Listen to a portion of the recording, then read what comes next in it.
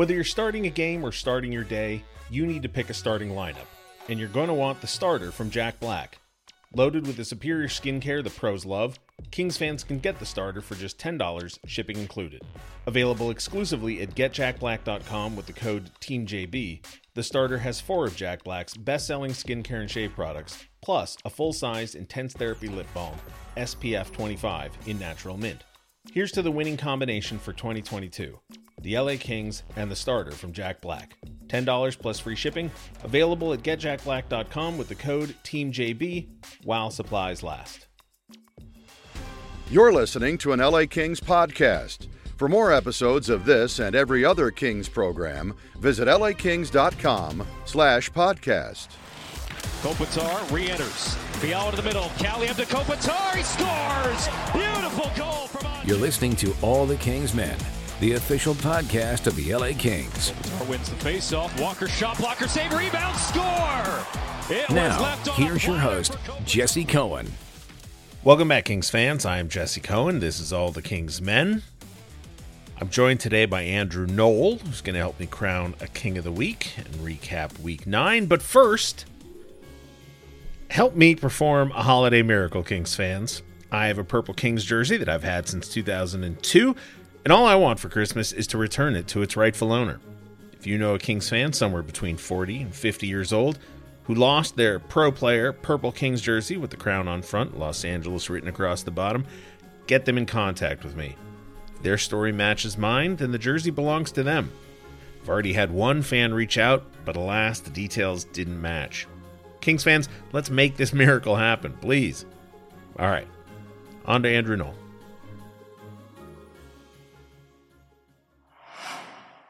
Joining me now to name a King of the Week and look back at Week 9 in your LA Kings season, Andrew Knoll. How are you doing today, Andrew?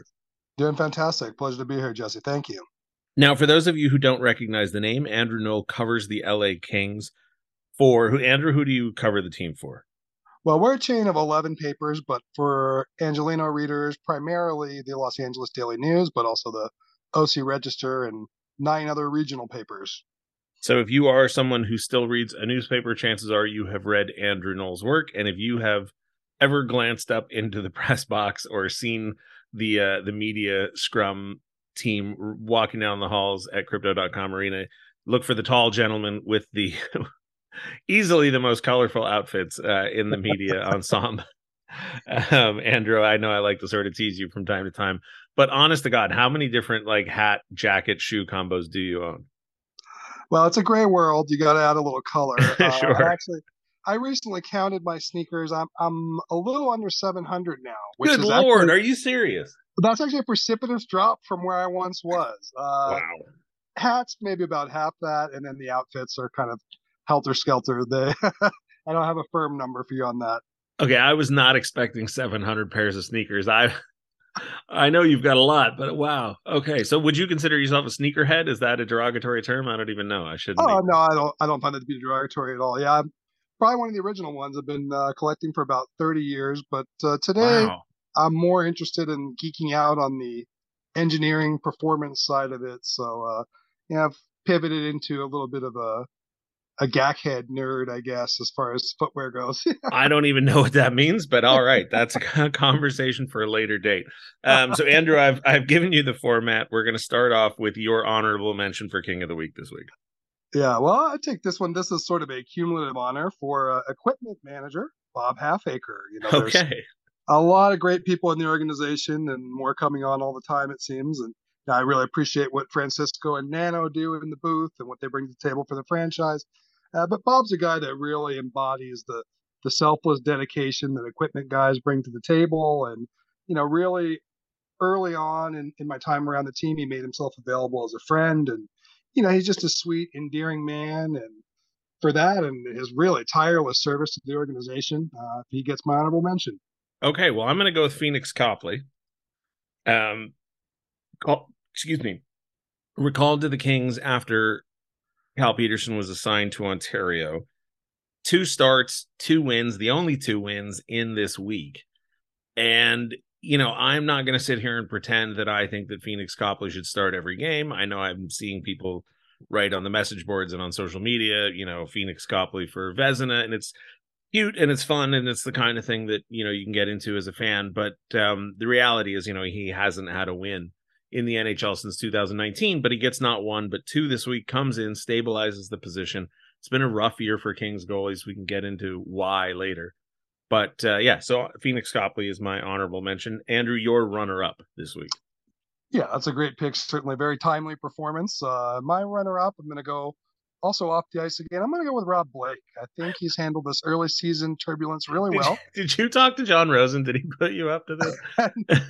No, and I promised my winner is a guy on the roster. All right, perfect. I think it's a pretty obvious one this week. Yeah. But I think he's handled this early season turbulence really well. And I actually kind of give him props for not running out and making a deal, even a small deal. He's not trying to panic or rock the boat at all. And I think that's really consistent with his approach. I mean, even though he's been vague, his kind of core principles and tenets have been clear.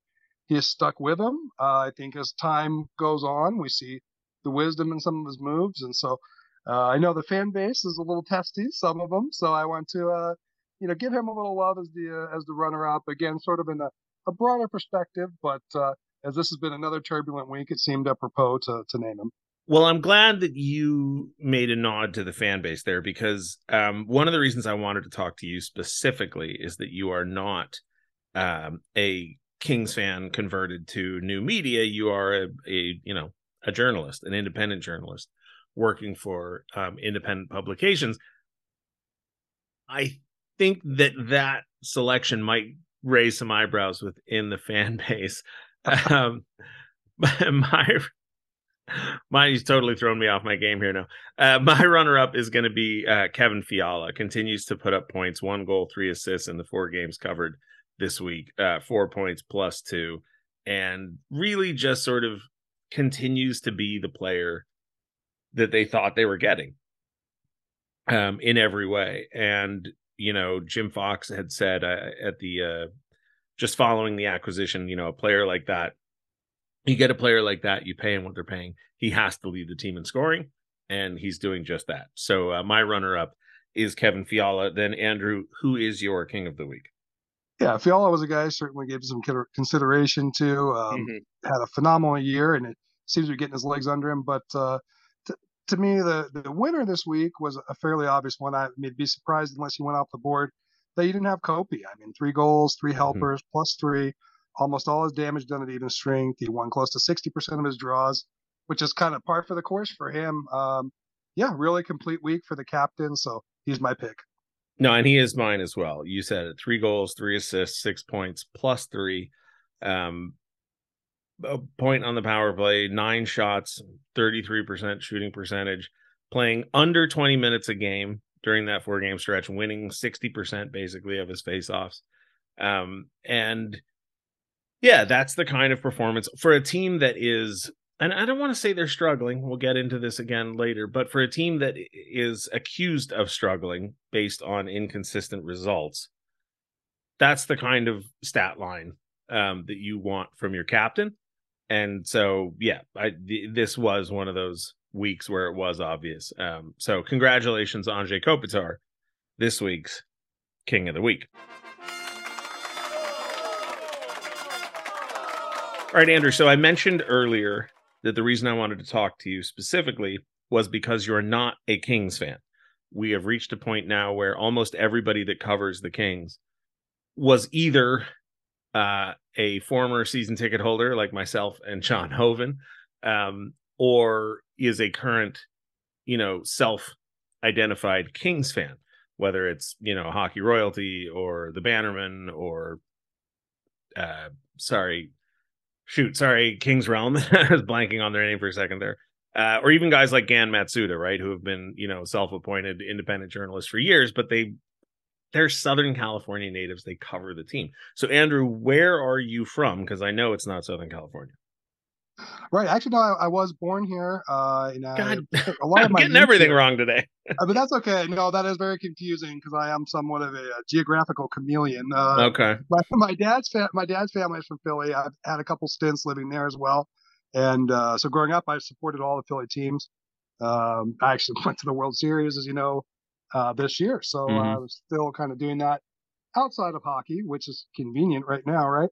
But yeah, so but I did spend a lot of time in the market, and I've lived outside the country for long periods too. So I've worked in a lot of different markets. I worked at the New York Times for many years. I did stuff for them correspondence-wise in South America, and I've worked with pretty much every franchise in the NHL, much like Dennis Bernstein has. And so we're kind of the two national guys there that have a basis for comparison, and that's one thing that I think is a little bit different. And when Lisa Dillman was there, she certainly contributed to that as well. Mm-hmm.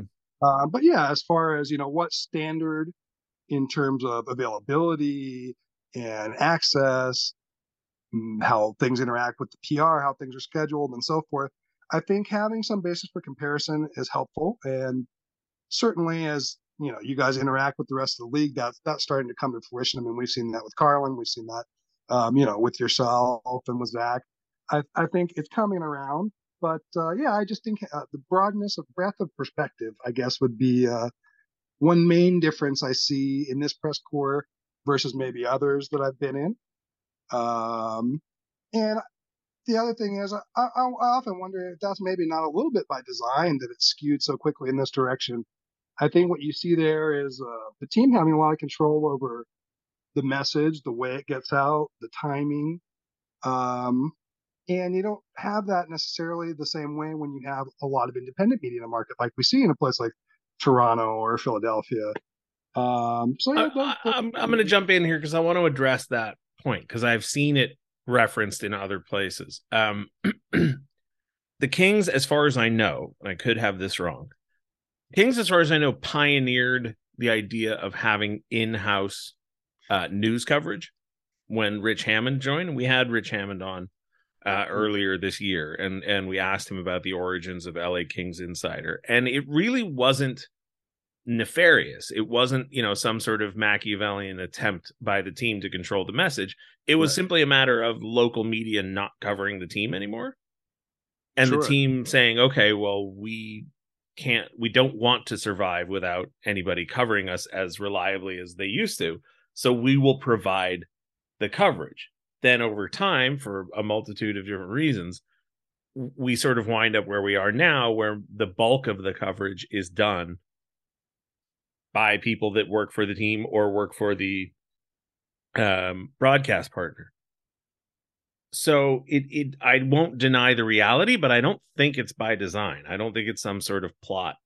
I think the organization would prefer that we, exist in a media market like a Toronto or an Edmonton, but we don't. Well, certainly, I didn't mean to imply that there was anything sinister or nefarious. Yeah, no, but other people have cleared that up right off the top. Sure. But I'm just talking nuts and bolts effect. Mm-hmm. There's no question that it's a different dynamic between the team and the press, between the PR and the press corps, than in more diversified markets, let's say. Mm-hmm. But as far as whether or not that's by design, that's something that I would welcome dialogue on and would love to contribute to. But yeah, as far as the road goes, I mean, I think if they have a desire to get independent media on board, then there has to be a dialogue there, and there's got to be maybe a little bit different level of access, because one player after games on the road, nobody's going to travel somebody and spend all that money for that. And similarly, getting one-on-ones and that sort of thing is fairly difficult. I understand the Kings have been kind of getting the short end of the stick with the schedule. Seems like consistently happens to them, and that makes things difficult. But yeah, I just think that if that is their desire, they should make that known, and then we could definitely have a discussion. LA Times, LA Daily News, maybe even La Opinion, who has a huge presence in the market, and see what it would take to make it work on both ends. Yeah, I mean, these are conversations that have to be had well above my pay grade, obviously, but and I don't want to. I have to be careful what I say too much here, but the newspapers stopped sending beat writers on the road in 2007, I think. So it's no longer a new reality. Like it'll be 20 years before we know it. And honestly, I think it's you see how loyal and how devoted a following a site like LAKingsInsider.com has. Yep. And all I can think of is the newspaper that originally had the LA Kings Insider blog, because it was started on a newspaper. I think it was the LA Daily News. All that traffic that the LA Kings have had for the last 14 or 15 years is traffic that a newspaper could have had. In an era where newspapers presumably are struggling to capture eyeballs. Anyway, it's a much larger conversation than I am equipped to handle at the moment. But I appreciate your perspective, Andrew, and I'm glad to hear that the conversations are happening. Oh, and I absolutely agree with that. I mean, you're talking to somebody who was wringing his hands for years on end, trying Sure. to first preserve and then later restore hockey coverage in the New York Times, which declined quite a bit in recent years. It's pretty much non-existent now. And similarly, I've pitched the idea of expanding the coverage here, of going on the road, all that sort of thing. I've also reached out to the LA Times about their decisions with it. So there's definitely a two-way street, and I would love to see the local media and also the national media take a stronger interest in hockey. Hopefully with ESPN and Turner now being involved, that would be a push in the right direction as well. So one of the reasons that I wanted to have you on, and we've sort of been skirting around it in this conversation, is that when you have a very narrow media presence the way we do in the locker rooms, and I see the comments on Twitter and I see the comments on the message boards and social media and everywhere, why isn't this question being asked? Why isn't that question being asked? Why is the media going so easy on the team? And sometimes it's directed at me. Sometimes I get tagged in these conversations. Sometimes it gets brought up. And what I always want to say when it is placed on my doorstep is I am not the media, right? I am a team employee. This is a team publication, this podcast. So when we're going into the post-practice media availability with Todd McClellan, and the people in the room are me, Zach Dooley, Jim Fox, Daryl Evans, Carlin Bathe, and then sometimes Hoover, our producer from Bally Sport, and Dennis Bernstein.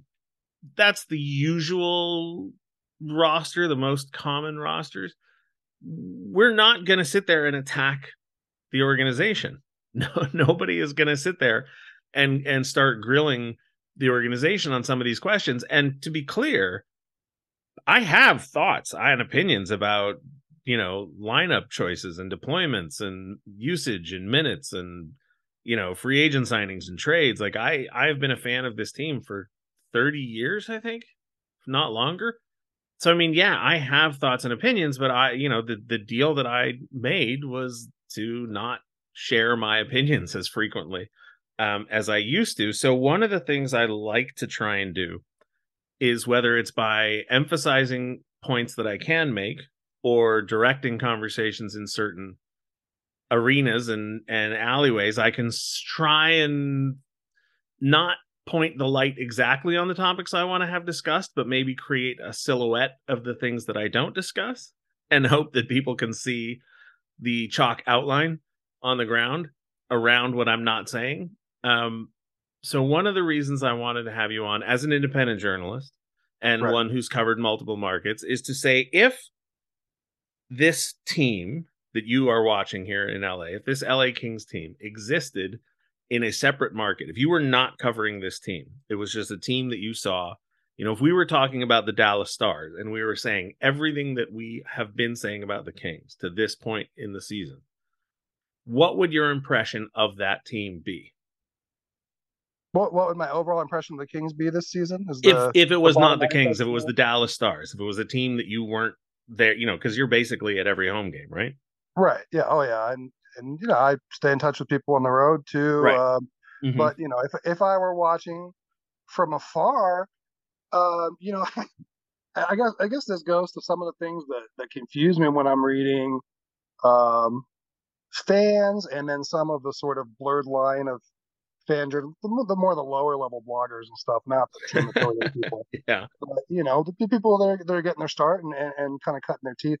Mm-hmm. I feel like the expectations for this team have just skyrocketed. you take a year where by any measure they overachieved relative to expectations entering the season, relative to circumstances during the course of the season, relative to the talent on paper, any measure, literally, for them to get 99 points last year was a shocker to just about anybody. And if you replayed that season with the exact same circumstances 100 times, I doubt they would get the same total more than 10 of them. I mean, they really managed a very difficult situation with injuries and that sort of thing.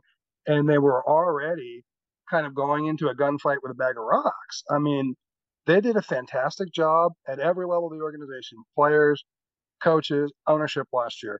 And so I guess that speaks to just how high they vaulted the expectations with that performance, because nobody's really seeing the potential for regression. The fact that this is still a young team, but on the other end, it has guys that are maybe, not declined, but in decline in key places, and a number of other question marks in a league that's filled with question marks.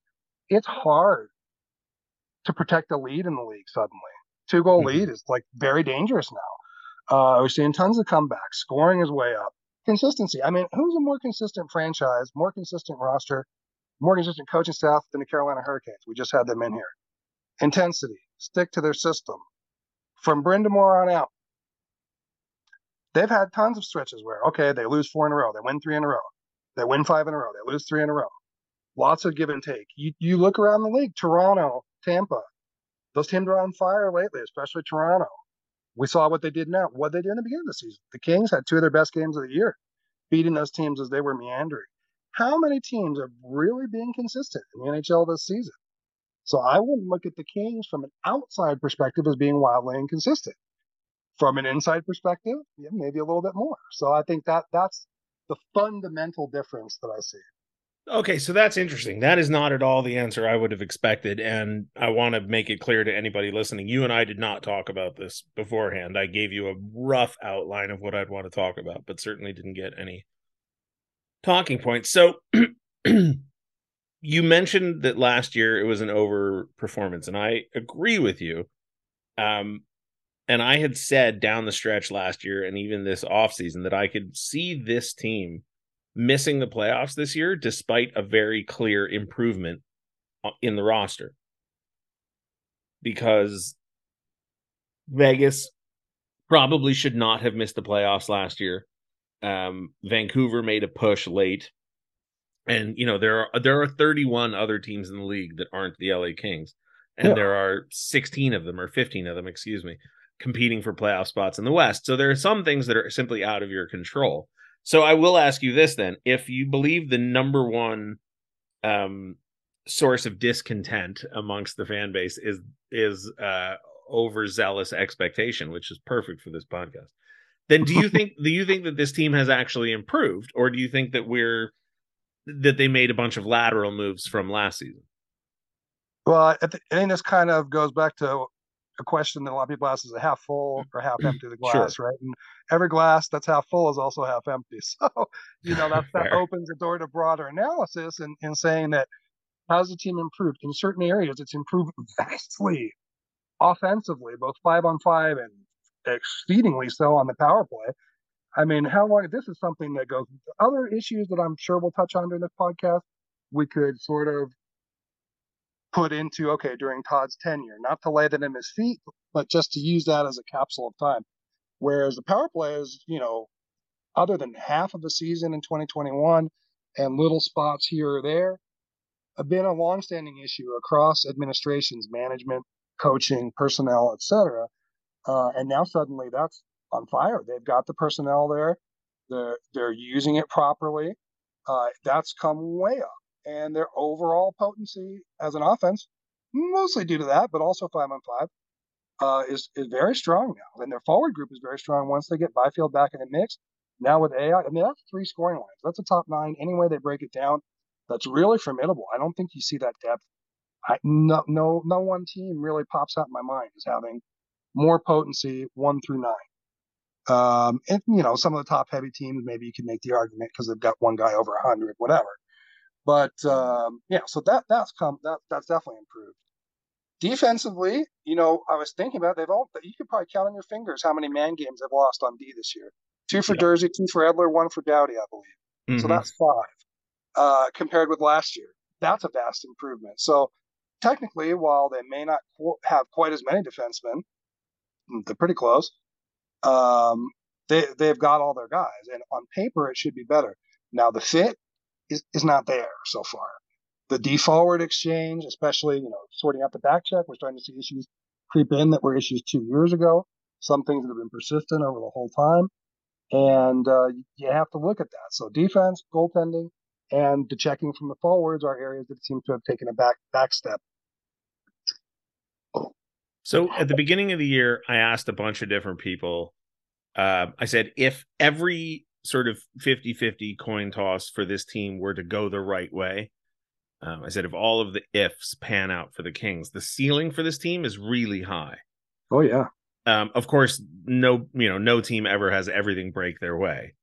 And the teams that win obviously have a tremendous amount of things breaking their way. And teams have control over that. I don't want to make it sound like it's completely luck. But this team, one of the things that has not gone their way, that is frankly gone horribly wrong, is the goaltending. And unfortunately, I'm not smart enough to know if the goaltending is an isolated problem or is a symptom of a larger problem, like you mentioned, the forward to D exchange or the D pairings, whatever it is. I've seen plenty of people throw out their theories. I'm not going to pretend that I know what the answer is, but sending Cal Petersen to Ontario implies at least that there's some belief that in his particular case, the issue isn't as simple as the team playing poorly in front of him. And yet, numbers-wise, I don't think at the moment that Jonathan Quick and Cal Petersen's numbers are sufficiently different. Not that numbers are everything. They're very clearly not. But for somebody like me who believes that goalies are voodoo, and like I said, not smart enough to have an opinion as to what the root problem is, defense or goaltending, I mean, Quick and Petersen's numbers, I guess Petersen's goals against is slightly higher, and his save percentage is slightly lower, but not by a lot.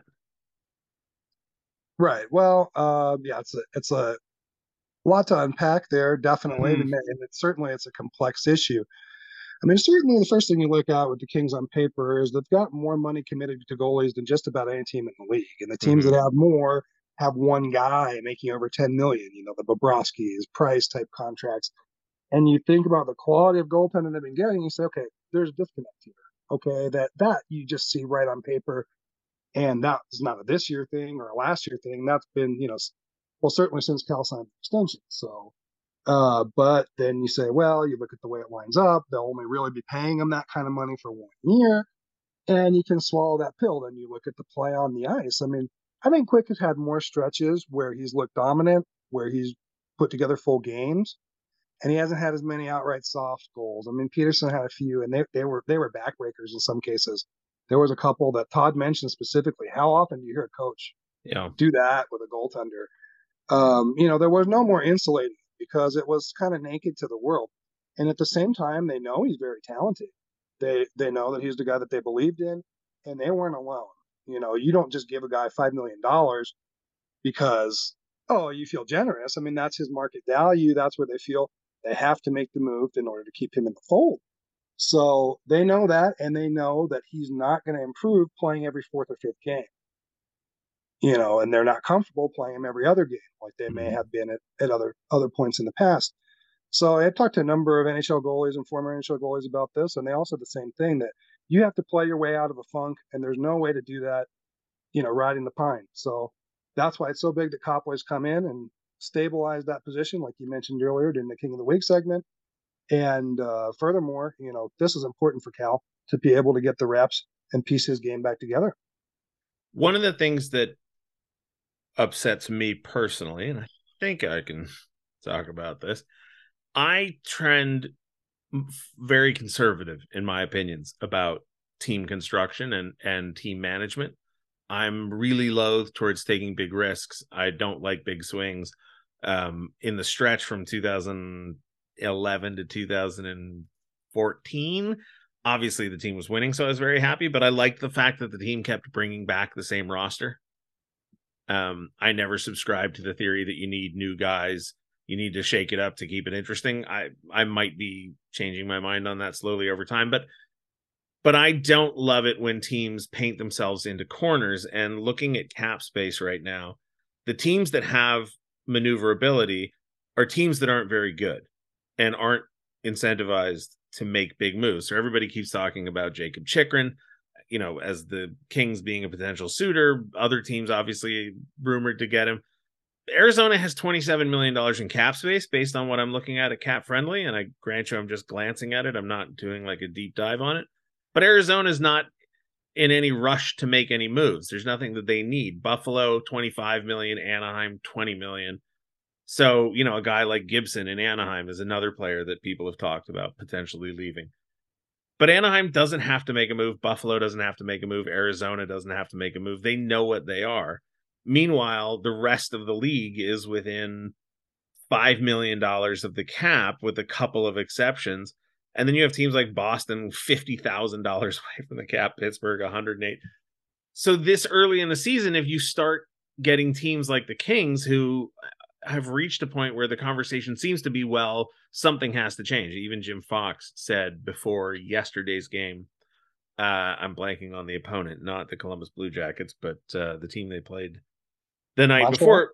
Thank you, Montreal. Even before that game, Jim Fox said on the telecast that Todd McClellan, had a meeting with the players and said that they had one more chance, or I don't remember the exact terminology, but there was no follow-up on that story. There was no like, or else what finish to the story, like one more chance or what. The team will just keep rolling the same lineup out because they don't really have that many options. No teams do. I'm not trying to single the Kings out, right. But we're just in this point in the season where not a lot of teams have a lot of options. Yeah, I mean, I think at this point in the season, you don't see trades very frequently. You either see early season trades to resolve sort of off-season issues that lingered, or you see stuff that gets closer to the deadline. But between, let's say, games 10 and 40 of the season, kind of a dead zone for trades, and especially with the stagnation of the salary cap, which I think we're going to see some upward motion in next year. Gary Bettman wouldn't tell me that when I knew it, but instead of the Board of Governors meeting about 3 days later. But we'll see that maybe loosen up a little bit unless teams just blow all their money in the offseason, which is always a distinct possibility. But yeah, for the Kings to say, that's part of the reason why I gave the shout out to Blake. He's not, trying to make some dinky move or flick a guy off the waiver wire that's a shot in the dark. No, he's just staying the course and knowing that the time where acquisitions and also needs will come into clearer focus is approaching the trade deadline. That's when you know what you have in terms of long-term injured reserve cap space, what you can do as far as retaining salary, taking shape with extensions. Maybe they get more signed soon, for example. They have just a lot clearer idea of the present and future as the deadline approaches. And right now, even if you're really motivated to make a move, there's not going to be a lot of willing partners for many of the reasons that you just mentioned. And not only that, but this is the one thing that comes up in personal conversations I have with people. I think it's easy to say, well, player X is available. Let's just take Jacob Chikrin, for example, in this case, because he's the name that keeps getting mentioned, even though I have said a number of times I'm not in favor of that move. Although if it happens, I will talk myself into it. But Jacob Chikrin is a $4.6 million cap hit. The Kings can't just package together 2 prospects, a high draft pick, and call it a trade, right? Like you need to make $4.6 million worth of cap space to make that trade work. And, and, there's only so many players on this roster that are even necessarily, I mean, obviously all of them are eligible to be traded. And I wouldn't ever say that somebody's, a can't touch player. But, you look at a guy like Kevin Fiala, who they just acquired and who is leading the team in scoring. I doubt very much that they would move him. Dano, Kempe, Arvidsson, I follow more, you know what I mean? Like there's only so many players that make enough money that would even be within the realm of possibility.